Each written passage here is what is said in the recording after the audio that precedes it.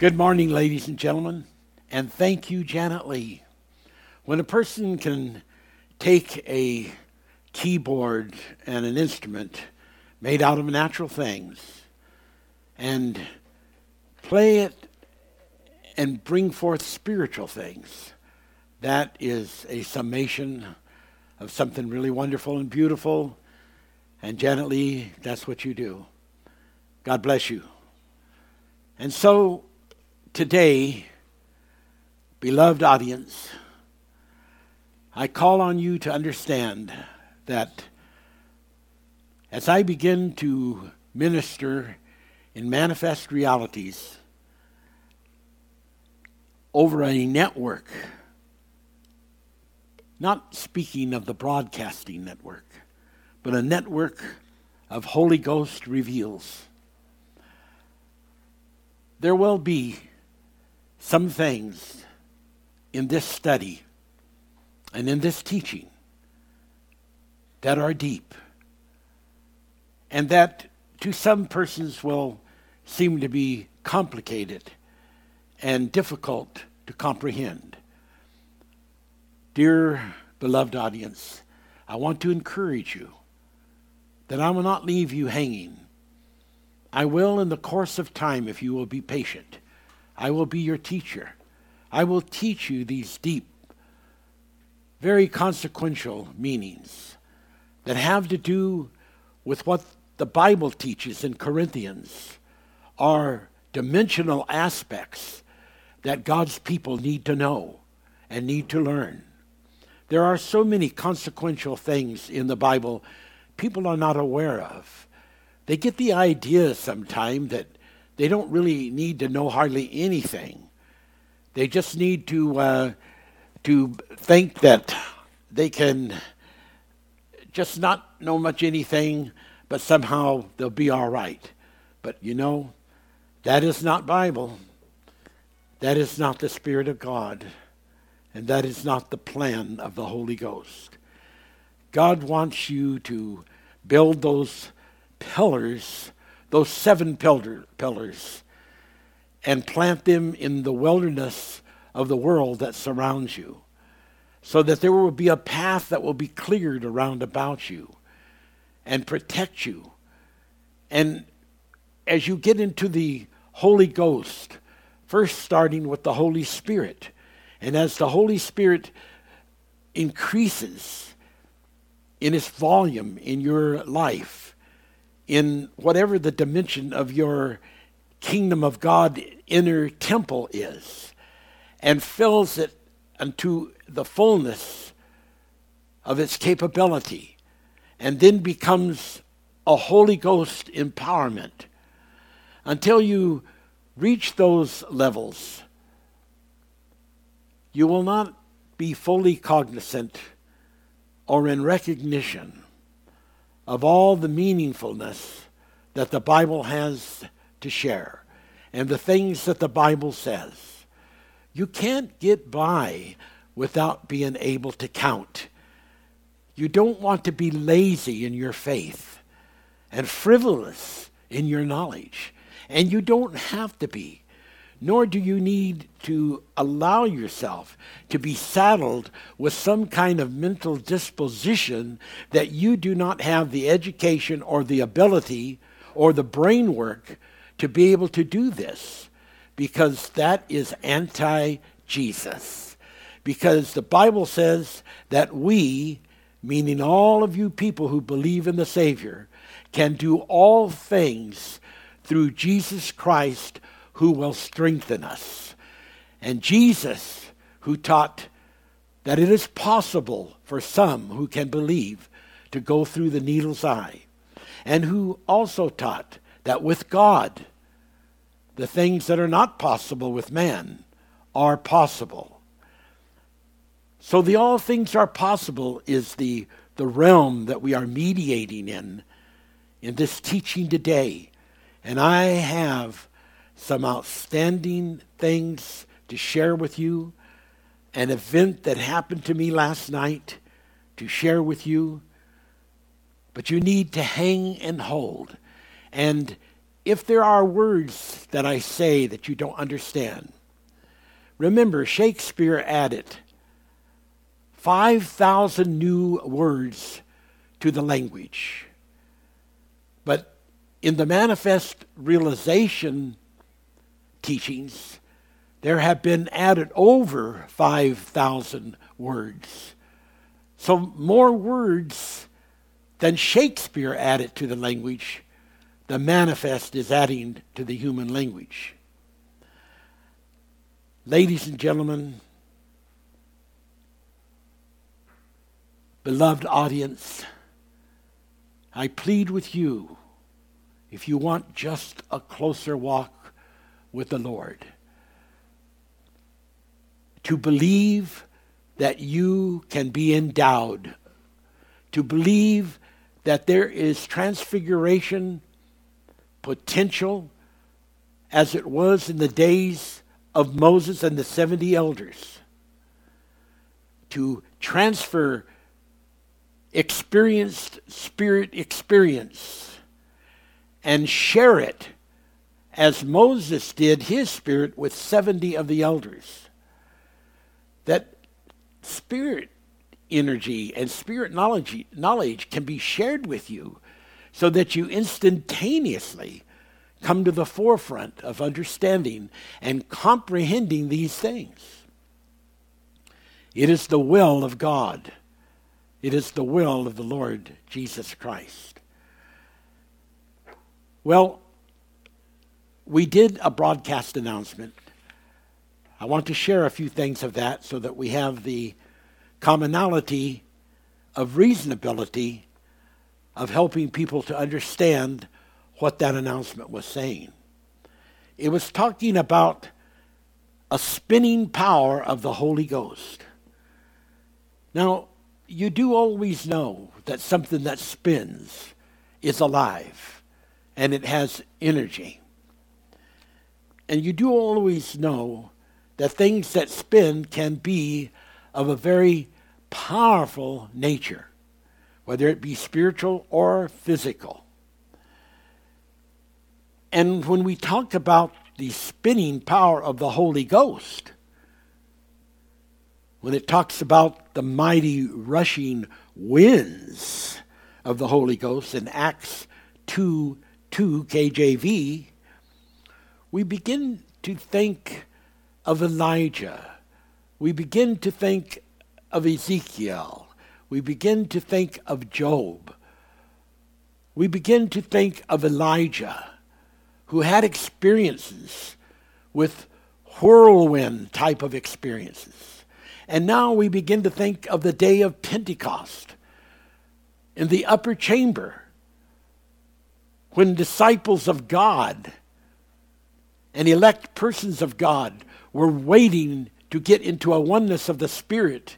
And when they achieved that moment, a mighty rushing wind filled all the house where they were sitting.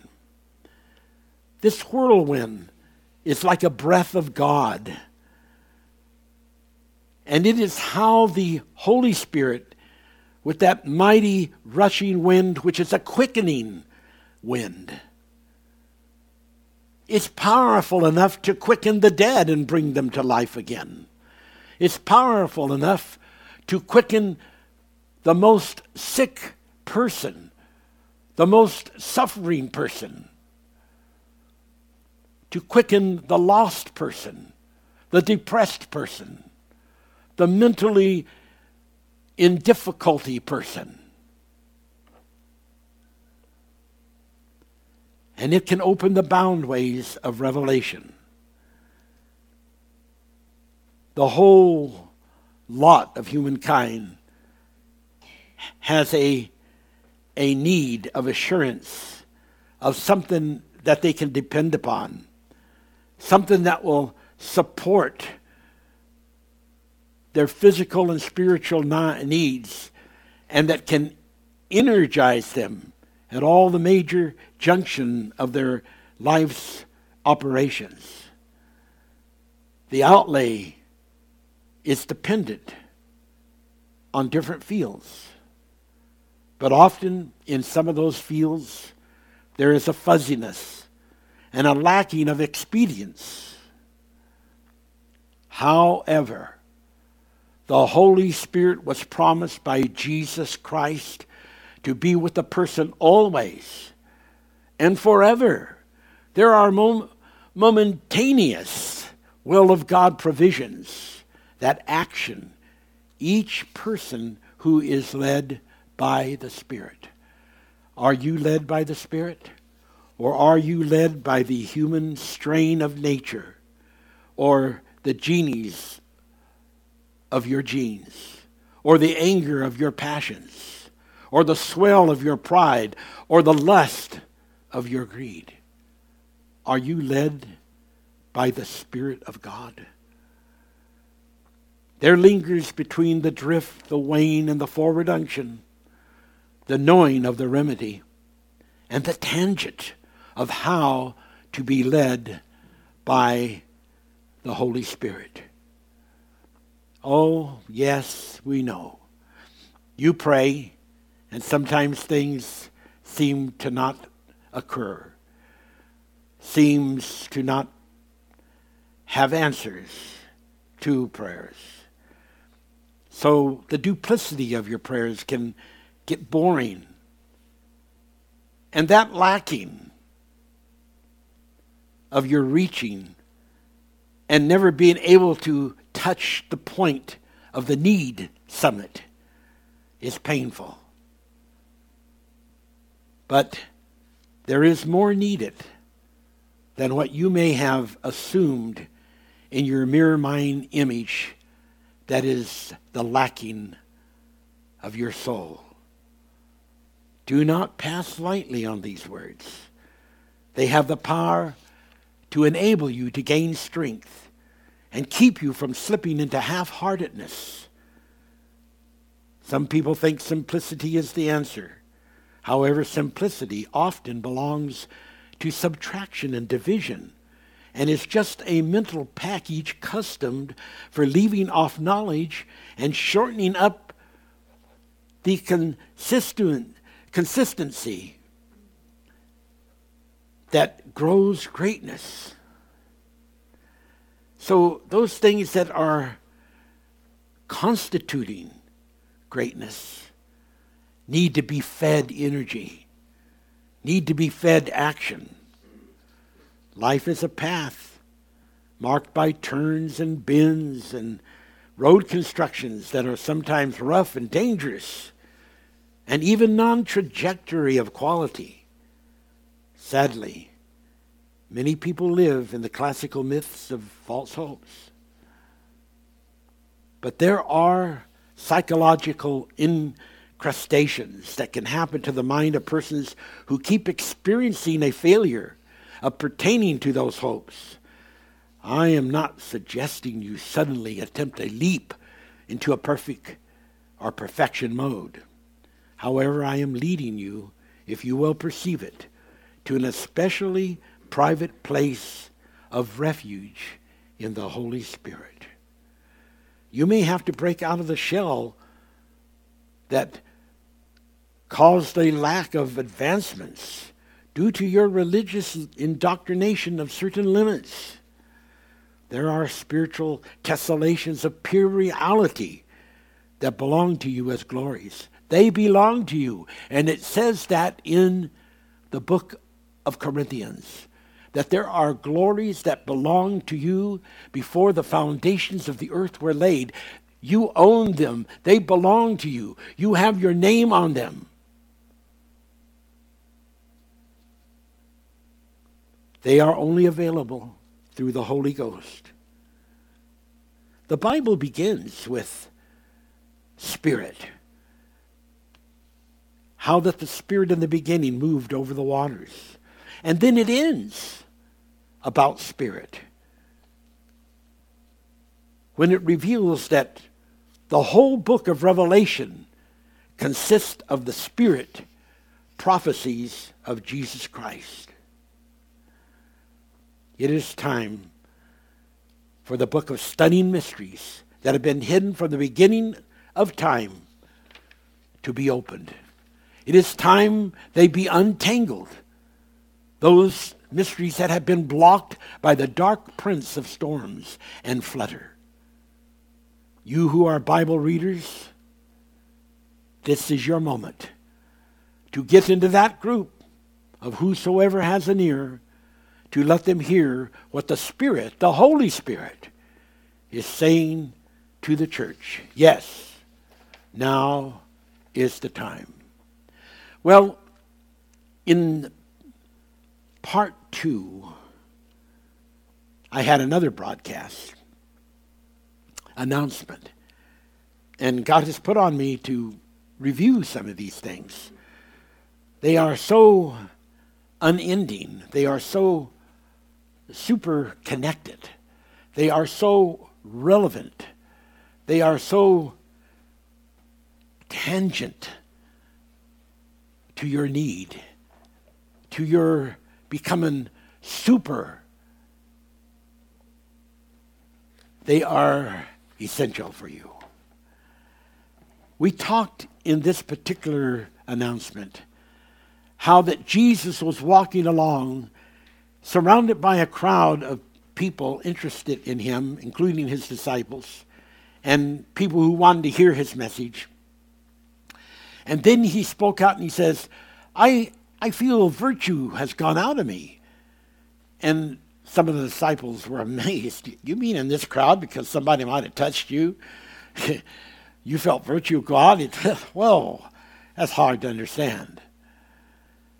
But he felt not only the virtue go out, but he understood in that spiritual knowledge that he had, that interval of Holy Ghost infilling, that it issued out from the fringe of his garment, and that the virtue became a healing power for someone, a healing deliverance. Now, the point of this thing about virtue is that it is connected with energy that has different levels of charge. 30-fold charge, 60-fold charge, 100-fold charge. And then there are some persons like Jesus who could even go beyond that charge into the pluperfect. Numbers beyond numbers. Belief beyond belief. Yonders beyond the yonders. Virtue is a kind of energy, and it can transfer from one body to another. And there are energy dots throughout the universe, which is information that cannot be destroyed.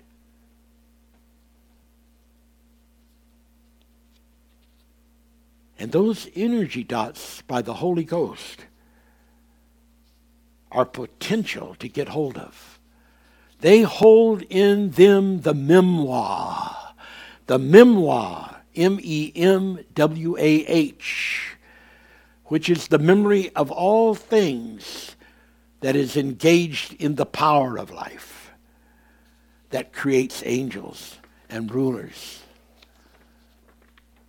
So, this then reenacts my teaching about the charge and about scriptures like in Corinthians 14:16 KJV. The inward man is renewed day by day. Is that you? Someone says, that's just talking about the man. No, it's not. Man can also be the abbreviation for woe man. So just how you want to read the scripture and take the scripture, even though sometimes the translators were a little clumsy, the potential is to turn it in so that every one of you has a chariot of your own. You see, a person has to keep their spirit charged. Ephesians 4:3 KJV says, be renewed in the spirit of your mind. Day by day you've got to do this. Day by day you've got to be renewed. If you don't get yourself renewed day by day, you are skip roping into a check mark that is not part of the fitting sequences of the Holy Ghost. Be renewed in the spirit of the mind. You mean the spirit has a mind that's different from the human mind? Absolutely. You have a brain. That's a physical mind. But you also have a spiritual mind. And you have to get a charge going and keep a charge going in that spiritual mind. And in the Bible, sometimes it's called power, like the Holy Ghost with power. Sometimes it can be referred to as fire, the Holy Ghost and fire.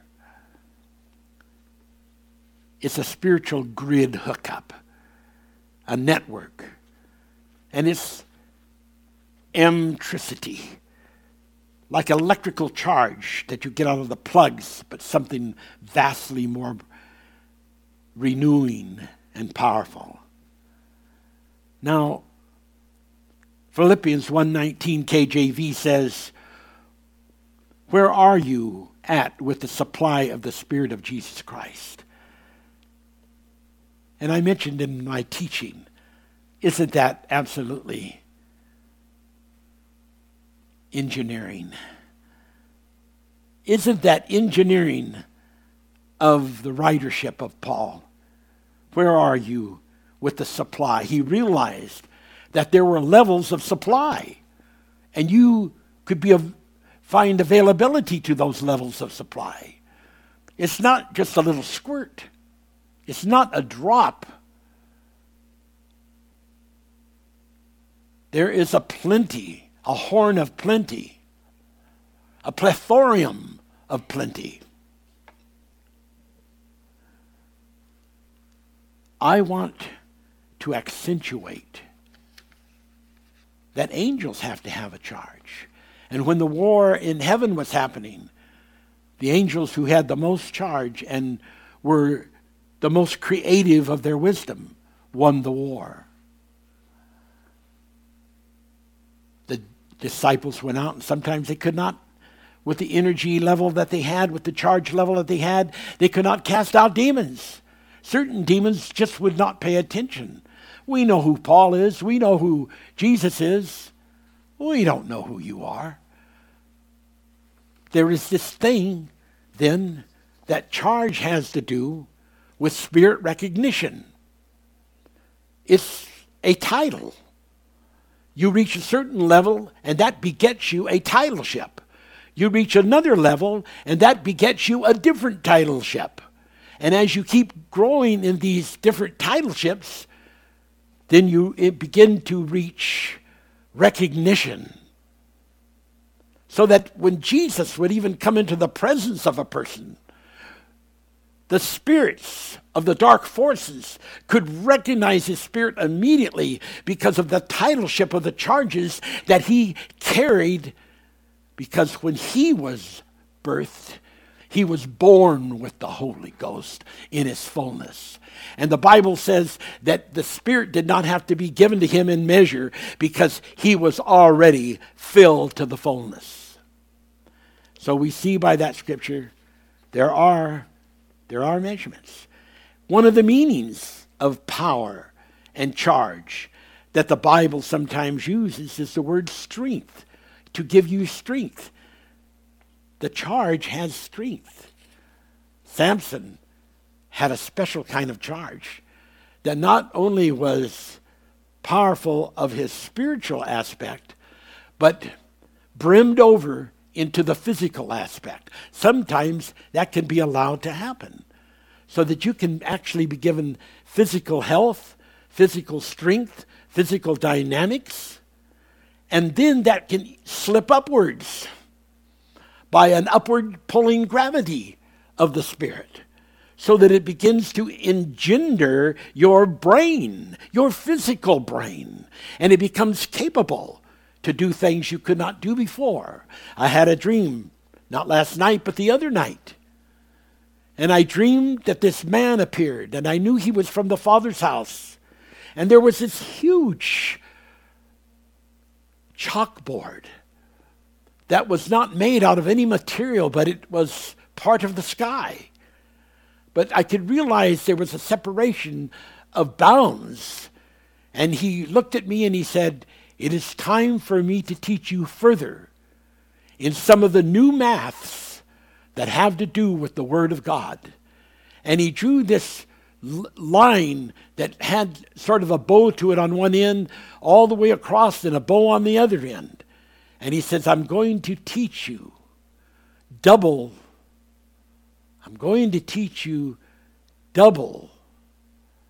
about the curvatures. And he went on, he said some other things that at some point in the future I will get a chance to share with you. But I have so much on the plate for now.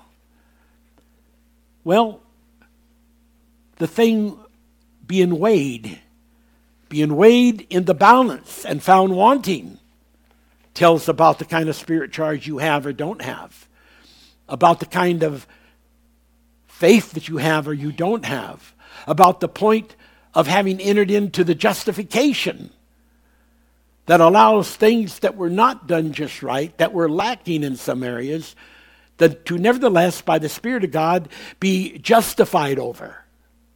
But you don't have it. You haven't applied it. You didn't seek to apply it. And you're weighed in the balance and found wanting because you don't have the charge of the Holy Ghost to the minimum requirement.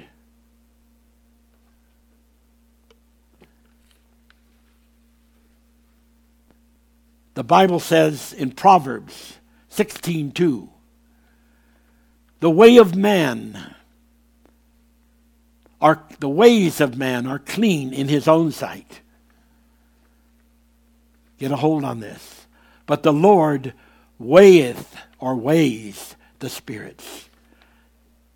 You mean it's possible to weigh a spirit? They've always said that you couldn't weigh a spirit, but the Bible says a spirit can have weight. Not everybody can understand how to differentiate that weight, but God can.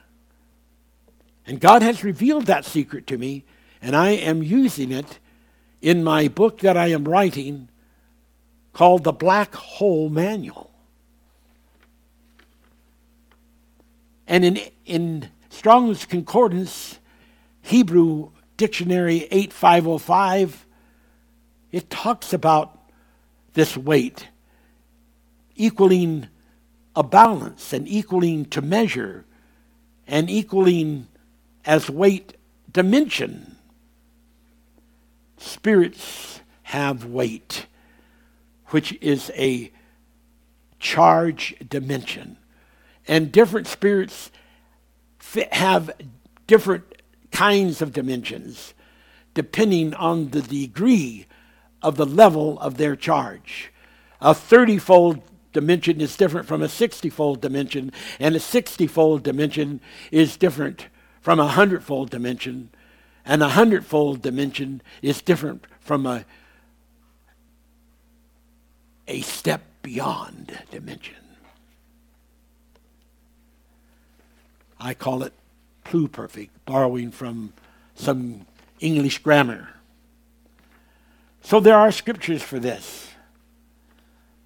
And we find that in the articles of the Old Testament, like Numbers 7:85, it talks about the charges of silver, the charges of incense, the charges of gold.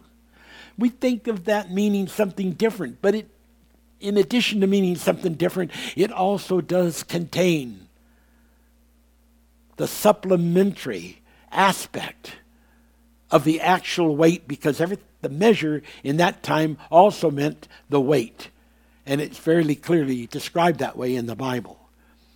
And Levi 19:35 mentions weight or the measure. Numbers 7:13 through 43 talks about a charge of the weight. 1 Chronicles 28:15, weight for the candlesticks. 2 Corinthians 4:17, exceedingly and eternal weight of glory. What? It's there, folks. Old and New Testament. Eternal weight. Glory has weight. Weight has the divisiveness and the differentiality of charge. And it is its exclusivity that is so profound and so utterly admissible into the overcoming aspect of life that there is no compromise in that to failure. Well, I had an incredible experience last night. I'm going to share it with you in just a little bit. But first, let's get started on part 3. What is the Holy Ghost? There is a spiritual subvention, subvention, a help for the things that gravel beneath your feet as a path not clearly defined. Bind your mind into mining the light. Feel and taste the song of the holy, holy, holy chant. Bend and blend the Spirit throughout the sourdough of confusion, so that new flavors of the Holy Ghost will overcome all confusion and can speak to you in translating tongues of angels. Light the torch flames of prayer that will burn away the gross of your personal things, of ponderance that are a hindrance. You are surrounded by invisible song lattices. Let me say that again. You are surrounded by invisible song lattices. How often has there been discovered the undiscoverable? To become known the unknown, to feel the unfelt. to sing the unsung. How often in your life have you touched the untouched and reached to a point you had never reached before? We're talking about this invisible song lattice of cosmic and spiritual melodies. We're talking about the power of translating tongues of angels. We're talking about the castaway of hindrance. We're talking about letting the sunshine in and forgetting not that there is a wisdom unfolding of deep pearl of multiple tints gleaming from the sunshine mountain. Interestingly, there is now listen to this one. Now this is a little deep point. And beloved audience, I will be with you. I will teach you these things. This is not some kind of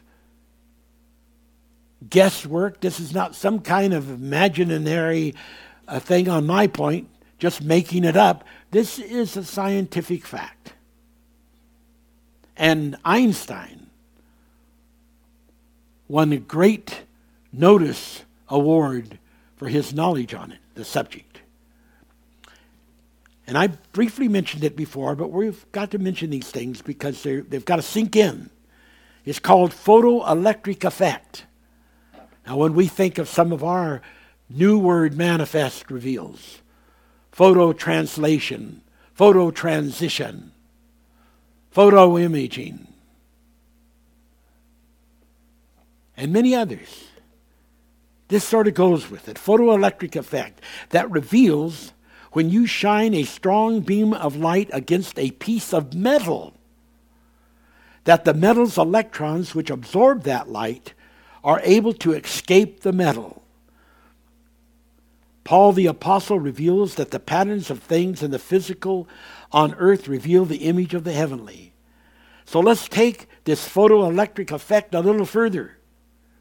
There are electric fields in the universe, and you as a human have a small electrical field. In fact, you have an organ. You have an organ that creates electricity for running of the pumps of the heart. Light waves have frequency vibrations of charge, energy, charge, energy.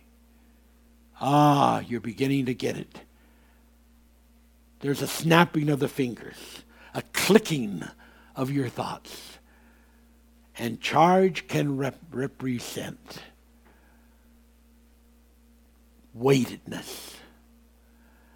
And weightedness can represent this energy of the Holy Ghost you must have in fullness. And even electron atoms trapped in metal lattice can be set free by their light waves, by the frequency vibrations of their light waves of radiation. This is real stuff because equations can measure the density loss the metal experiences after being hit by a photoelectric beam. Was that what happened when Peter was in prison? And they wanted to test this man before the crowds.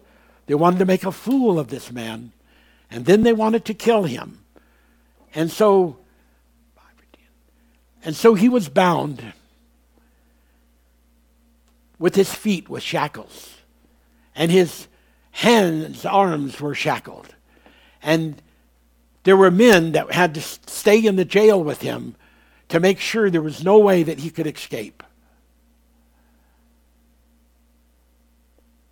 And it could mean their death if he got away. And they thought it was impossible in the prison with the great giant gateways.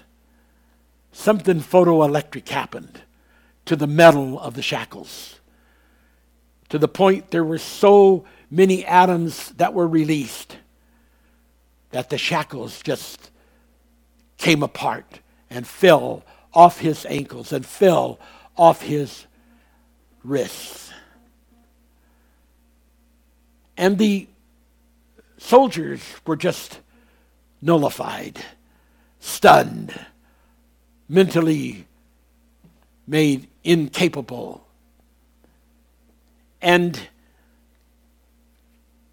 Peter walked out of the prison, doors opened. This is Bible.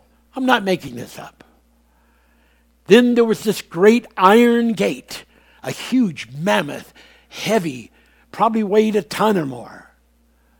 And the Bible says that the gate opened of its own accord.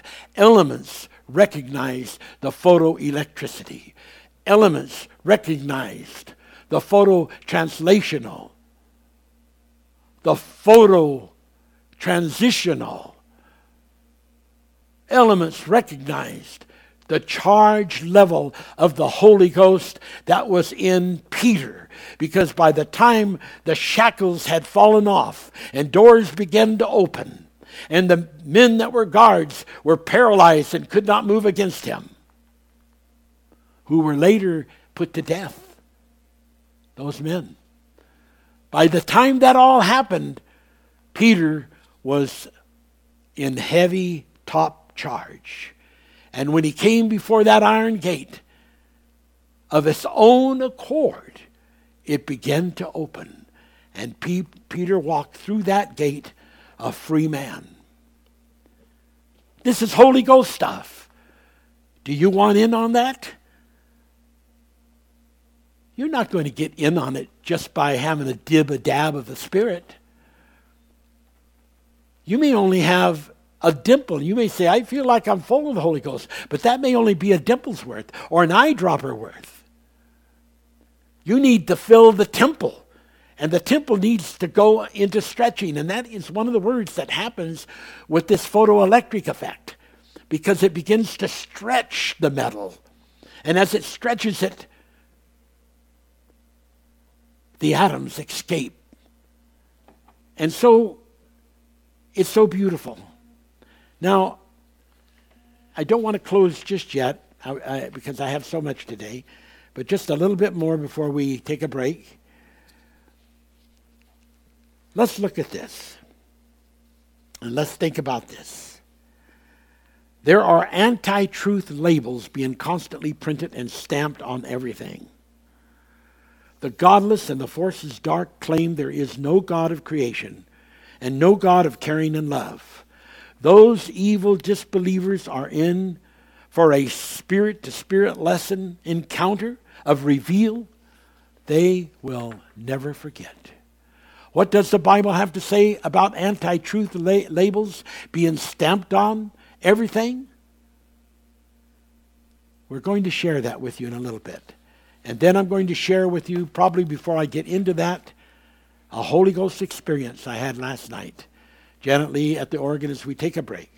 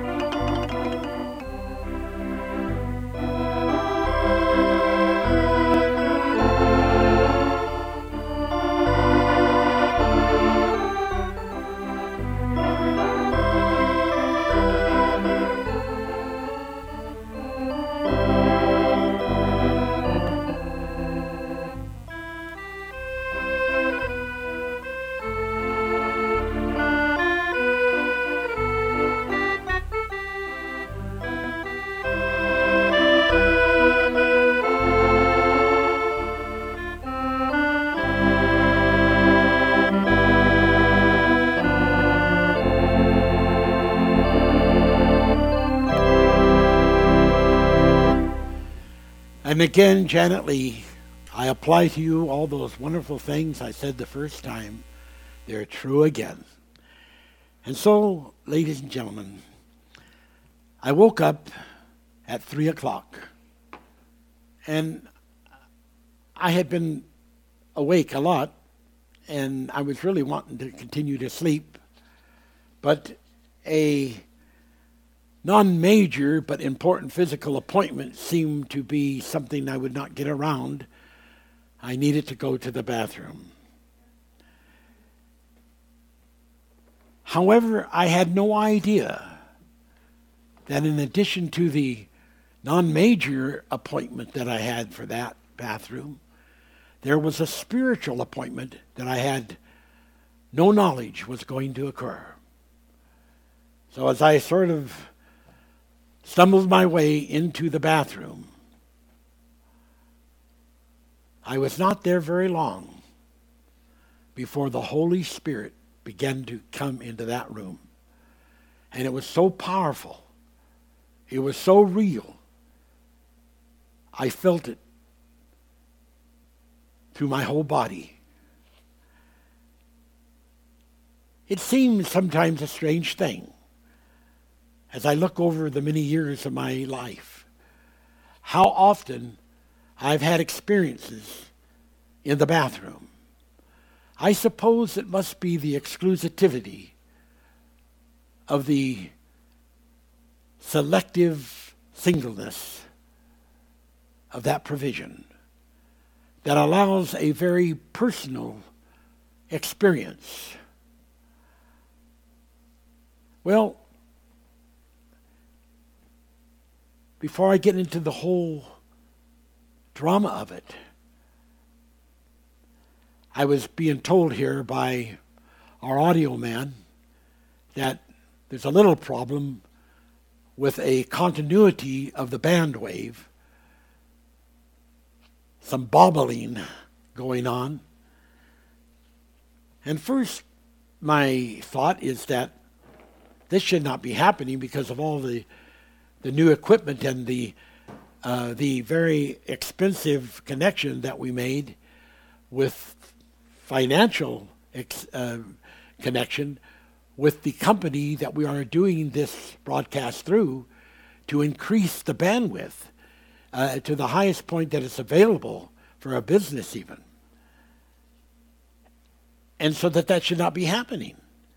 But then as I began to think about it, I thought, wow, is it possible that the spirit energy that is going out over these waves is actually affecting it that way? Now, before you put a no on that and think that you're going to brand it like you would brand the hide of a cow, let me tell you a few experiences. Once upon some quite long time ago, God spoke to me by the Holy Spirit and said, go out and make a small circle and make it so that it's strong enough to stand on, and it's about 3 or 5 inches above the floor. And go and stand on it, and I will cause my Holy Spirit to come upon you in a supernatural way. We had several people there with tape recorders because we wanted to record what was going to happen in that awesome service. The energy of the Holy Spirit was so strong that those tape recorders, none of them, except my grandma's, could operate, would work. None of these people had any problems with their tape recorders before. They always worked. They always recorded. And the Spirit just stopped them dead. They could not record. Well, last night, the Spirit of the Holy Ghost came upon me, and I was full of the electricity of it. And I began to go into languages of the Holy Ghost. Now, as to human languages. By the Holy Ghost, I have spoken in the tongues of several different languages: Arabic, East Indian, Chinese, Spanish, and others. But this particular Holy Ghost was none of those languages. It was more along the line of that utter private type of Holy Ghost language, the kind that prays for us, mostly when we are unknowing of what it is saying, and it is praying for our benefit and help. It was a great unction and a great urgency, powerful thing. And as I begin to experience this, I just began to receive all this message, and I was like preaching to the world out there. And I spoke, I must have been there for 40 minutes preaching by my spirit and my mind to the world with these incredible things that I said, that I don't remember ever preaching them before. And then eventually I went back to my bed. Now the headboard of my bed is very near to a window to the outside. And the view through that window is very interesting and very important. Across a little ways, there is a large house that has two chimneys on it, one toward the front, one back a ways. And I have sit there on the edge of the bed or even laid in bed and looked out the window, and many times have seen those chimneys turn into Jesus Christ with his robe and his hands waving or raised, and John, the disciple, in the back with his robe and his hands waving, following Jesus.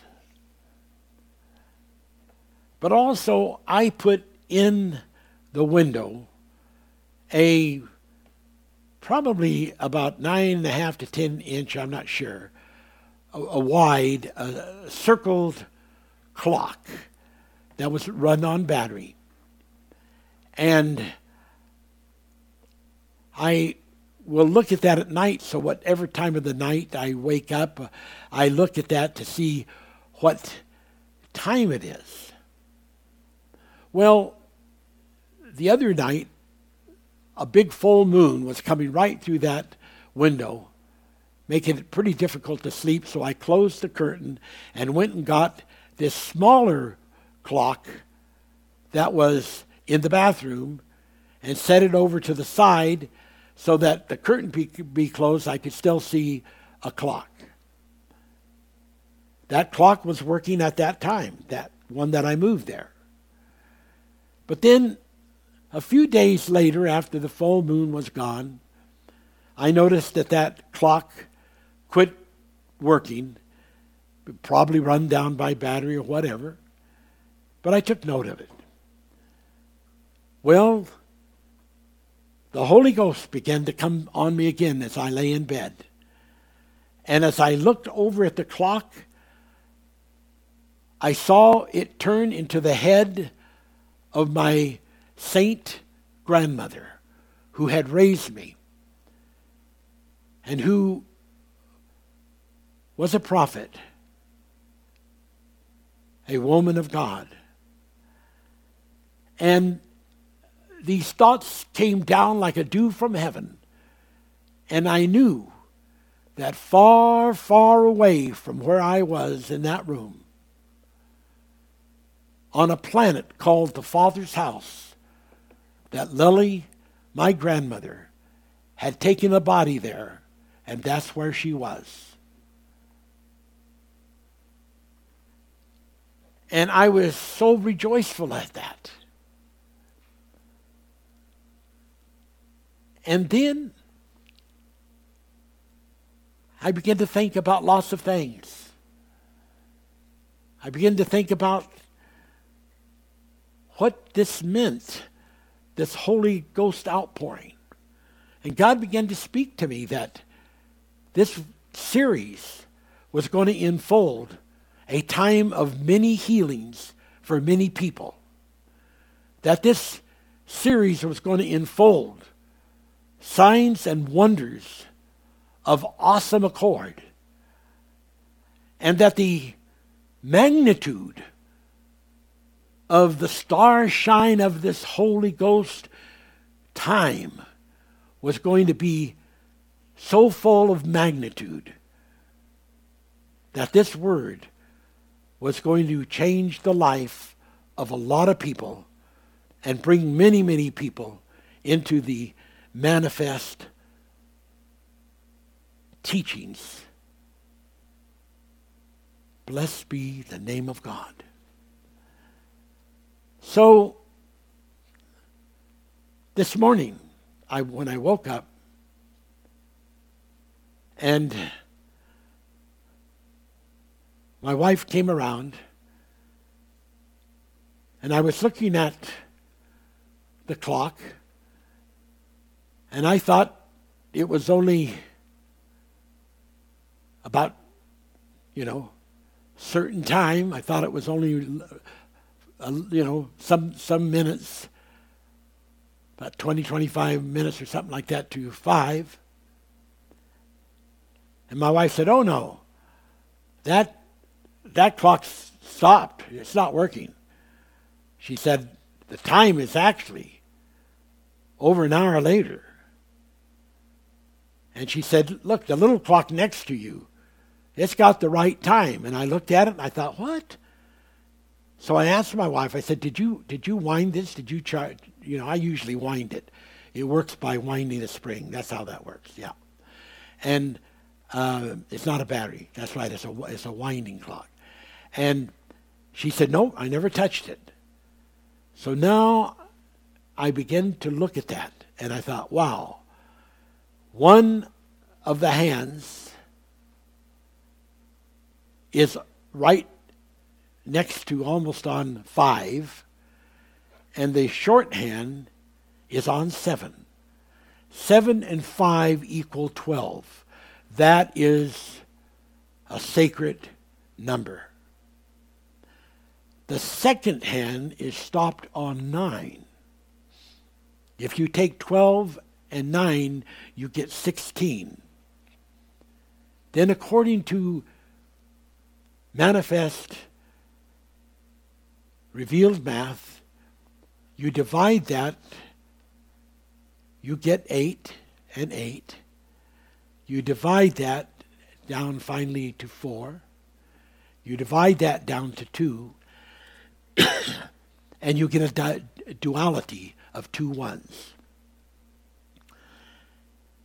And then I thought, when I found out from Janet that she had not wound the other clock, I thought, well, the Holy Ghost power was so powerful, it stopped that clock dead in its track on those numbers.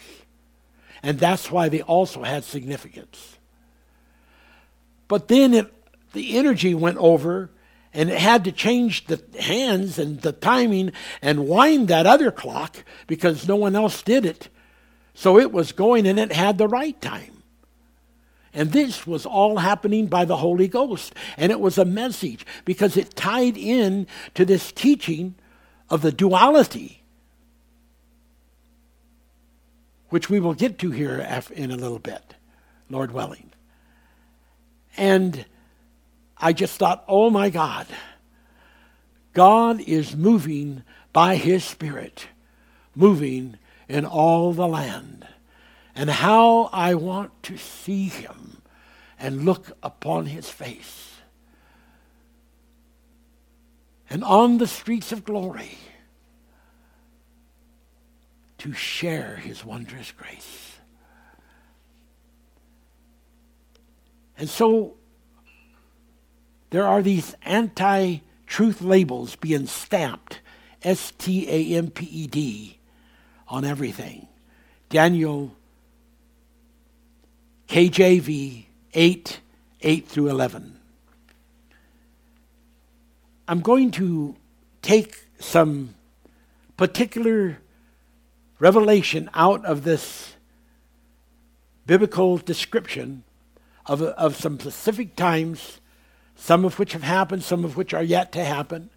And I am not getting into defining the whole elaboration, but just particular points out of the elaboration so that they are consequential to this teaching.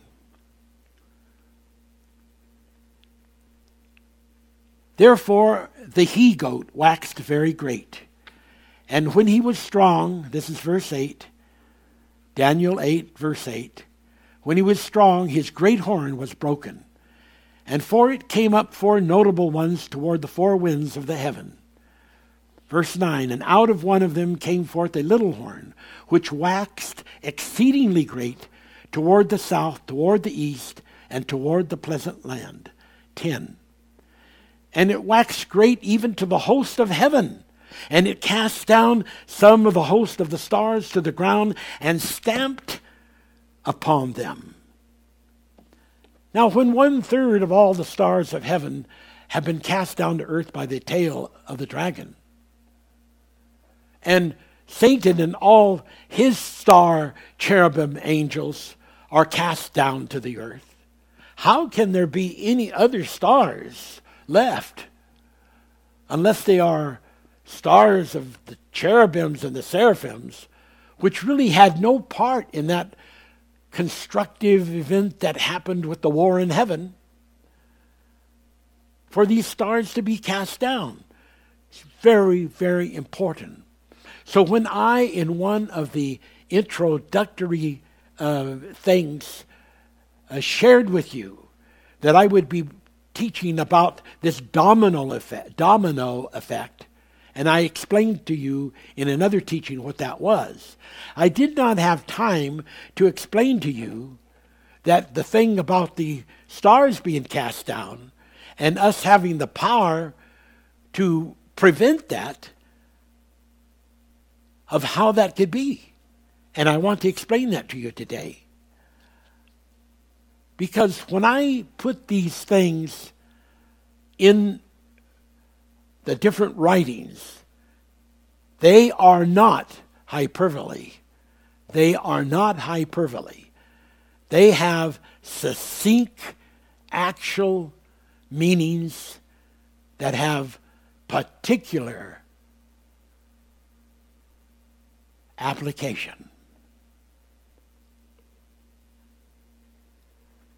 Now, take a note that in verse 10, the word stamped, S-T-A-M-P-E-D, upon them. The term stamped used here can mean stomped on and trampled. But even so, it implies the main point being submission. It does not really teach of life destruction, but of trampling them, stomping on them, stamping them to bring about submission.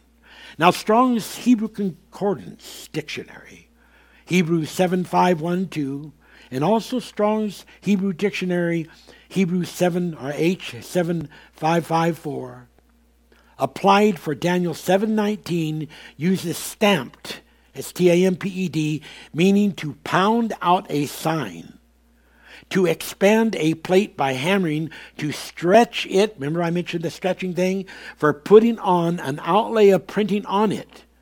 Here then is an early Bible scripture that I have never ever heard anyone use. I'm not saying that someone has not, but I've never heard it, on the mark of the beast and the imprinting that was to go upon the bodies of those persons who were submitted. In the book of Revelations, the giving part and the taking part of the mark of the beast is a very serious decision of life affecting that life. And the story about it is in Revelations chapter 13, verses 16 through 17, chapter 14, verse 11, chapter 15, verse 2, chapter 16, verse 2, chapter 19, verse 20, and chapter 20, verse 4. It's a big subject in the book of Revelations. And so here we have something very, very important connected to the stamping of the stars that are cast down to the ground, and it's to bring them into submission. What exactly then is this about? As to the stars cast down, the reference is to specific entities. These particular angels obtained the status of Morning Star ambassadorship, but not yet first domain status. In other words, these are people of the Ophanim that fell, took bodies, and that overcame to the point that they were given the title of elect angel, which is also involved in the ministry of dignities and dignitary. And so we have these elect angel that have had a high degree of restoration, and they have become raised to this angelic place again, where they have obtained a status of Morning Star ambassadorship, but not yet obtained their first domain status.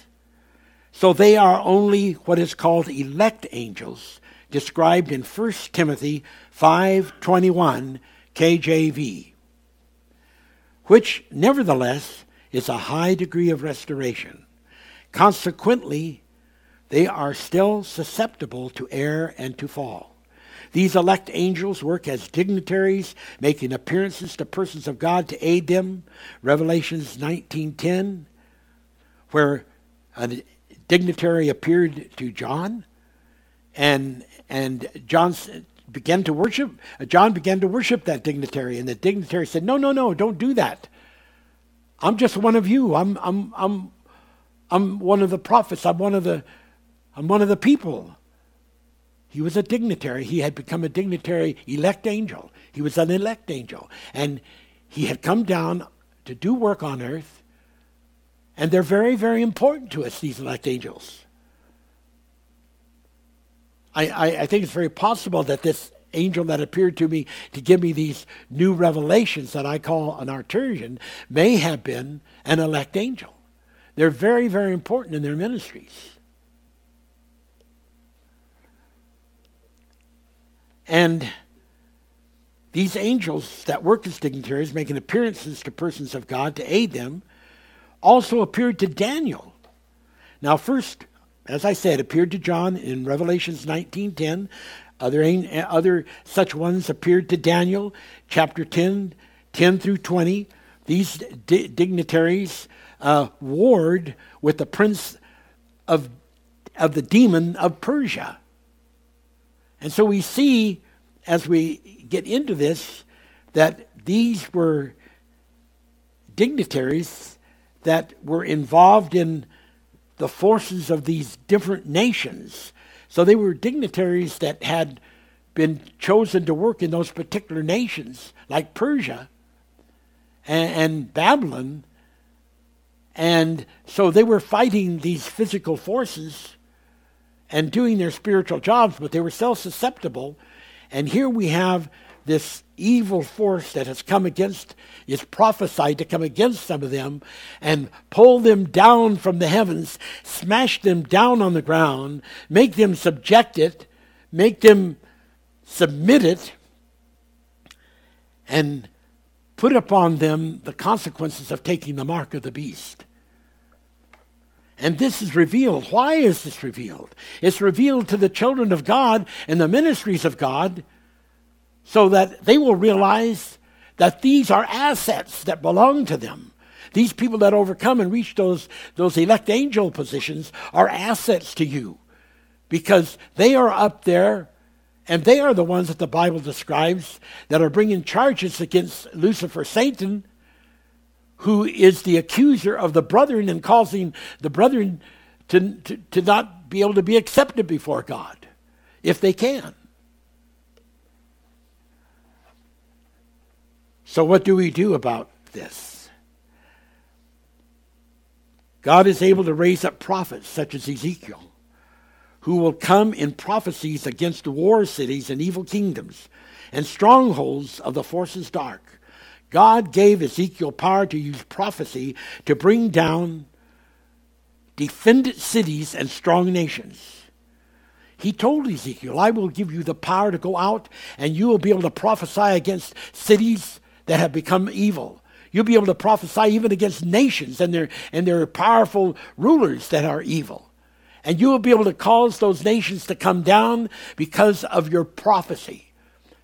Well, I knew that we, by the Spirit of God, could defend these stars, morning star elect angel dignitaries who are working for us, angels that we often entertain unaware. And we could come against the forces dark in the spirit of manifest prophecies, because we have the knowledge to know what we can do and what to do.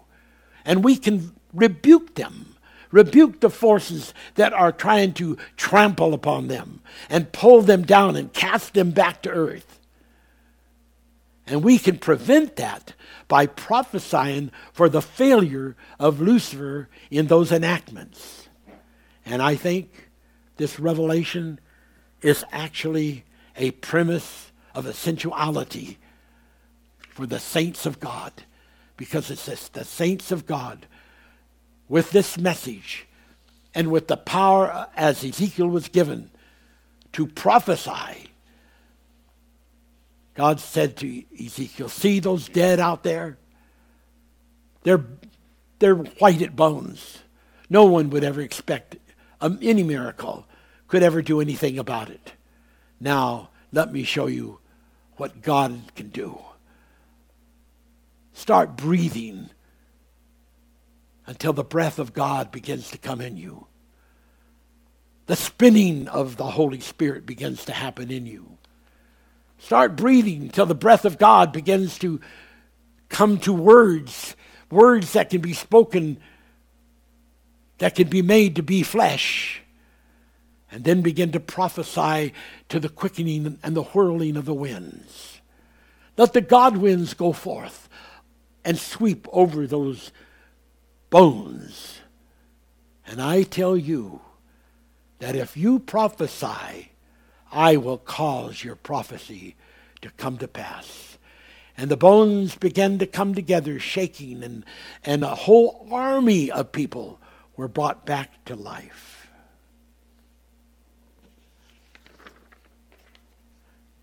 Well, there are so many important things. We need to know about this thing about the Father's house. Some people get really confused when you tell them that the Father's house is a planet. They'll say, no. The Father's house, the Bible says it's a heaven. That is true. The Bible does say that.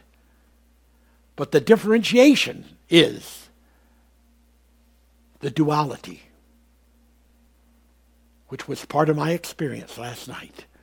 The duality of the Word of God.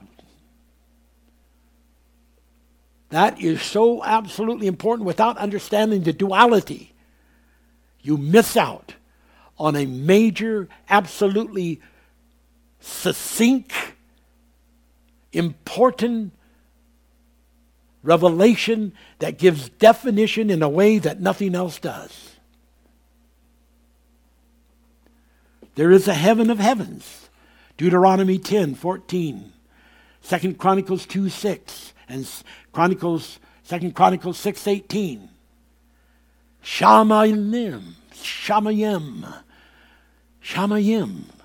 What is that? That's a word for heaven. But it's a very unusual word. Shamayim. Strong's Hebrew Dictionary, H8065, is a dual word. You can go and read that for yourself. What does that mean? That means that word is not specifically singular, nor is it specifically plural. It's not plural, it's not singular. It is different from either one. It means it is dual.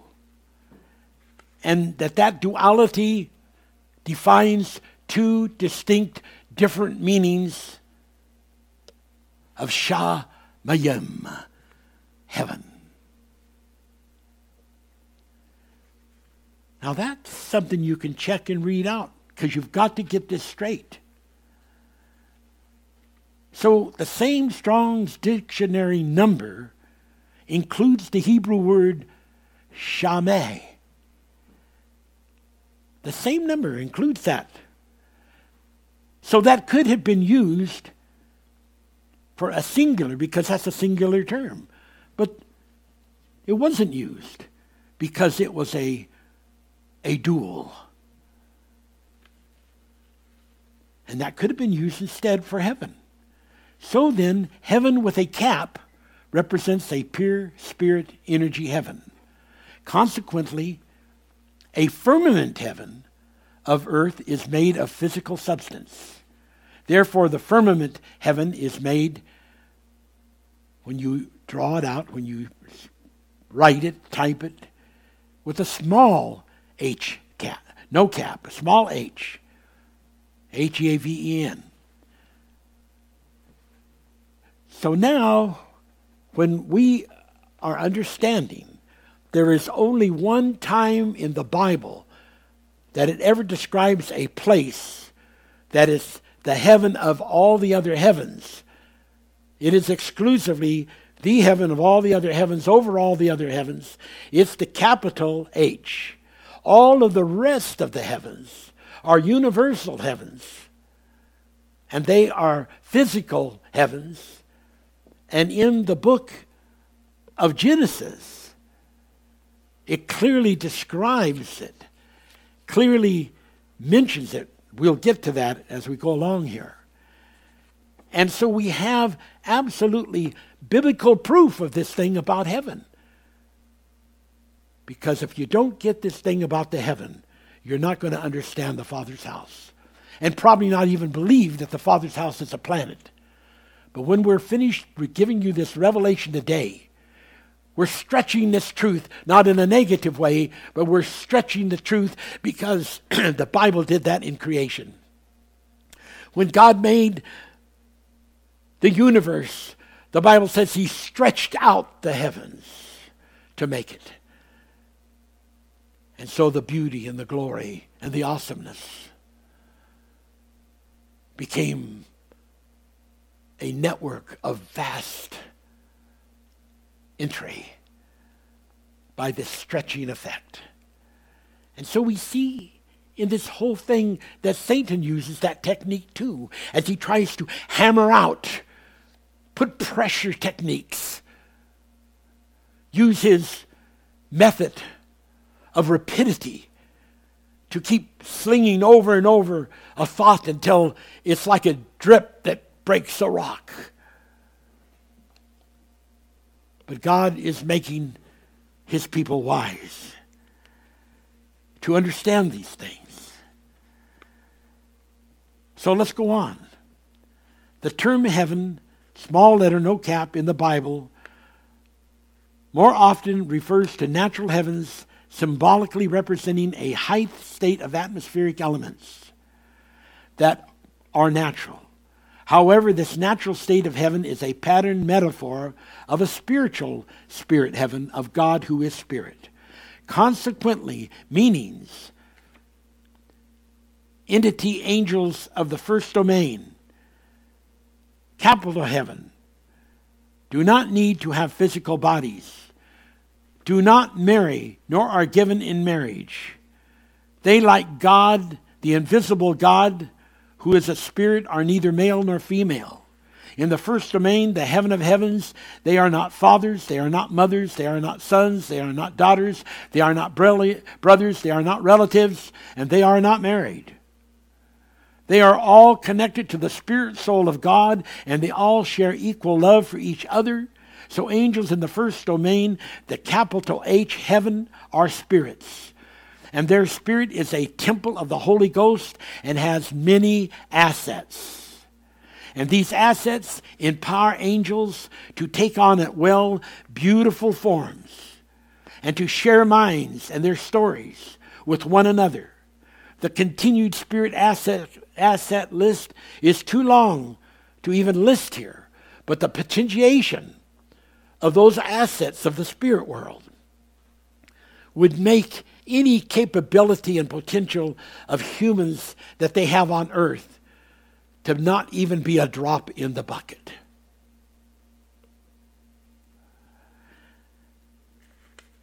Now, most people do not, by any reach of realism, have any close idea about spiritual and Holy Ghost things. Consequently, even the meaning of what heaven, capital H, is becoming a bobbling float of definition, usually blank of the real actuality. Why is the small h, heaven, with small cap, subject to a part of what is the Holy Ghost? Here are the two main reasons, plus other reasons as well.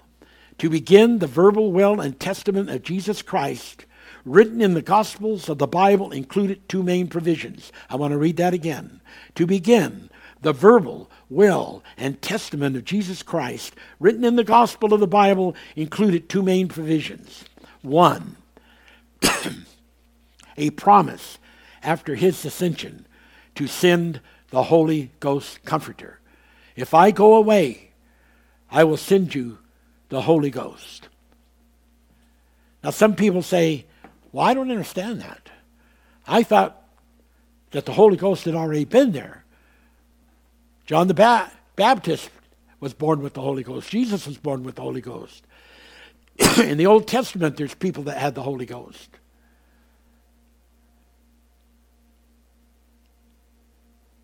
Do you think that there is only one Holy Ghost? See, Jesus said, I will send you another comforter. You see, you have the major Holy Ghost, which is the Holy Ghost of the invisible God, whose spirit never leaves the first domain. But his Holy Spirit goes out into the universe and does an essential eternal work and is there. Now there's another Holy Spirit. Someone say, oh my God, now this is getting scary. You need your pants scared right off. You need to change clothes and dress up in a holy suit. You begin to really learn these things, you will know that it is God. Let's talk about Jesus Christ. Now Jesus says, my Father at the Father's house is greater than I. Because I took on the body of Abraham, I could have taken on an angelic body, but I chose to take on the body of Abraham so I could bear the sins of humankind. So in the state I'm in, my Father is greater than I. But there is an asset that I have, but I cannot give it to you as long as I'm here in the body. But it is a part of my personal duality, because I am both physical, the Spirit made flesh, John chapter 1:8, and I am Holy Ghost Spirit. Now my spirit is holy. A lot of you out there have spirits and they're not holy. But I have a Holy Ghost Spirit. And a lot of you people out there have Holy Spirits that are not holy, or spirits that are not even that degree. You got to get some charges going. So Jesus said, I will send you my Holy Ghost, I will do something like what Moses was shown of the Lord to do. I will share my Spirit with all of you who will believe. I have enough charge. I have enough ability to energize the whole world. For I so love the world through my Father God that I've given my whole self, including my spirit, for it. Blessed be the name of God. Are you hearing me, folks? So now we've got the Holy Ghost. Do you think that the Spirit of Jesus would not be holy? I hope you wouldn't be that duped. Of course he has a Holy Ghost. And of course he's sharing that Holy Ghost. But there's another Holy Ghost out there that's in the whole universe. The Soundtron Holy Ghost. And the Bible says, even in the sense that the Father represents the God of the first domain, the Bible says that Jesus has a work that he goes hitherto, and the Father has a work that he goes hitherto. But although there are these different works and these different aspects that they are involved in, it is still all of the same Spirit or of the same administration. And so now we're beginning to get into the duality. We're beginning to see in the very Hebrew of heaven how that there is a duality. And in that duality, you have the physical earth, which has a heaven and is clearly defined as we read it in the 6th verse of the chapter 1 of Genesis. And God said, let there be a firmament. Notice the word F-I-R-M, firm in there, because you have these gases. In the midst of the waters, and let it divide the waters from the waters. And God made the firmament and divided the waters which were under the firmament from the waters which were above the firmament, and it was so. And God called the firmament heaven. And the evening and the morning were the second day. Now, they in King James do capitalize that, but it is not the heaven of heavens, but it's representative of the heaven of heavens. But it's a physical heaven, and it's a firmament. So contextually, it is settled. Contextually, it is a physical heaven. Now, the scientists, the astronomers, are looking for habitable planets. They're trying to find habitable planets that would be habitable like the earth. Well, people think, well, I looked and I couldn't see house. I couldn't see house anywhere where it showed the house was a planet. Well, that's because you don't know the Bible. You don't really know that. You think you know the Bible, but you don't. Because there's many other kinds of words, and one of the words that people have missed is the word habitable and habitation. And the word habitation is many, many times in the Bible, and it does mean house. So when the Bible talks about habitation of the Father's house, that's equal to the house of the Father's house. And when he says, I go away to prepare a place for you, in my Father's house are many mansions, he is talking about the elaboracy of those houses and how they are different from what people live in and on earth, because they are so elaborate, they are so beautiful. And he says, I'm going up there to prepare those physical, literal houses on that planet where you're going to be raptured to. And I'm preparing it so you'll have those houses to move into. And it's literal. It's a literal place because, hey, come on. People have got this thing about everything's going to end just in a jiffy. Anytime now, the end of the world. This is a bunch of people that don't even know how to tie their own shoestrings, spiritually speaking. They don't even know what they're talking about. They think they do. They think they know. They're listening to somebody on the radio who swears he's had the revelation, been to heaven, came back. All he's had is a dream. And the dream was the release of ideas out of his own brain that he had listened to and put together and came out in spaghetti and meatballs. You need to listen to me, people. You need to hear what I have to say. So, the Holy Ghost Comforter, number one, was a promise. And the term Father's house is an important term with broad meaning, deep meaning. St. John 14, 1 through 4 is a victory statement by Jesus, Christ bidding his disciples to return to where they once abode, of habitation, which was before being lured away from their first estate. Jude 6, the angels kept not their first estate, but left their own habitation.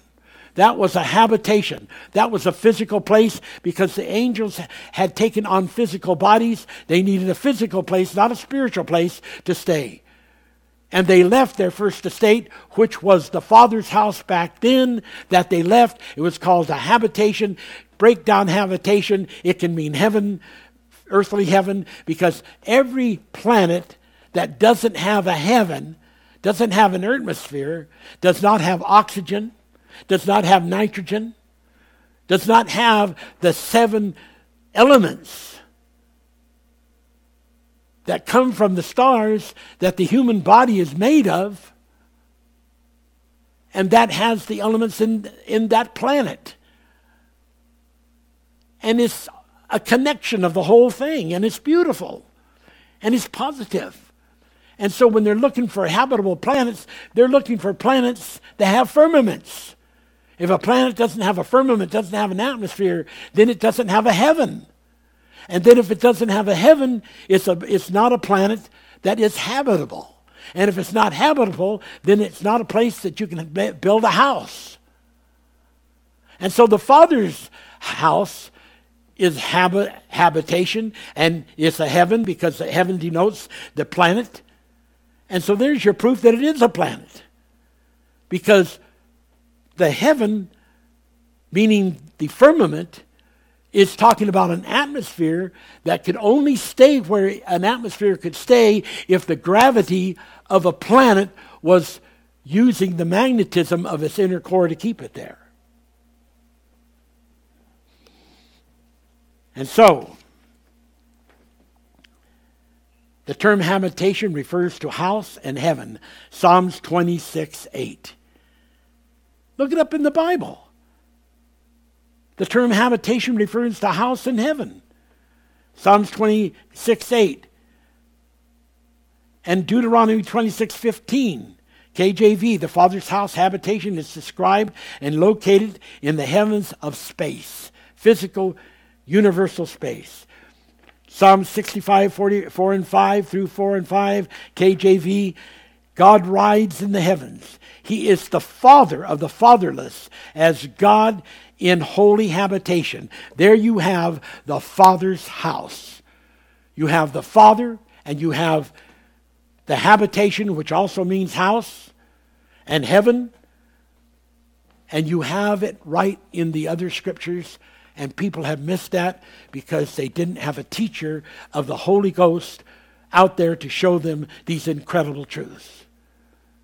And so when Jesus said, as it was in the days of Noah, they were eating and drinking. Some of these people were not ready to be delivered. And they were taken away by the flood. But he said, Noah and his family were saved by the flood. But as it was in the days of Noah, so shall it be in the days of the coming of the Son of Man. The Son of Man's made a provision like the Noah ark. And then it describes it in the Bible. It describes it in Matthew 24. And the people will be gathered from the four corners of the earth, and they'll be caught up to meet him in the air. So in Luke, when it talks about Jesus being taken up and the Holy Spirit separating the disciples away from him as he is taken up, they're going to be in Zith. They're going to be taken to the Father's house. That's where they're going. Now, Let me read something to you that almost sounds a little bit scary. But it's just fact. We're going to close this a little bit here. Just fact. Some people say, well, is time going to just go on and on? Well, here's what it says. So man lieth down and riseth not, till the heavens be no more. They shall not awake, nor be raised out of their sleep. Oh, that thou wouldest hide me in the grave, that thou wouldest keep me secret until thy wrath be past, that thou wouldest appoint me a set time and remember me. For if a man die, shall he live again? All the days of my appointed time will I wait, till my change shall come. So there will be people who did not regenerate successfully. Those people will not go to the Father's house. Those people will not go to other spirit prisons of waiting. Those people will go into a sleep, and they will not wake from that sleep until the end of the universe, when the great white throne judgment takes place. Now, no doubt, at that time, the majority of them will be accepted by Jesus Christ in forgiveness. And they will enter into their morning star kingdom, but they will have not gained any new stature, and they will have lost the stature that they had, and they will go in just as blank soldiers without any title. There is so much more to share. On and on and on. But it is time to close this awesome time with the Holy Ghost. You need the Holy Ghost. What is the Holy Ghost? The Holy Ghost is everything that you need. The Holy Ghost is the answer, the solution, the power, the magnetism, the manifold. God bless you till next week. Janet Lee at the organ.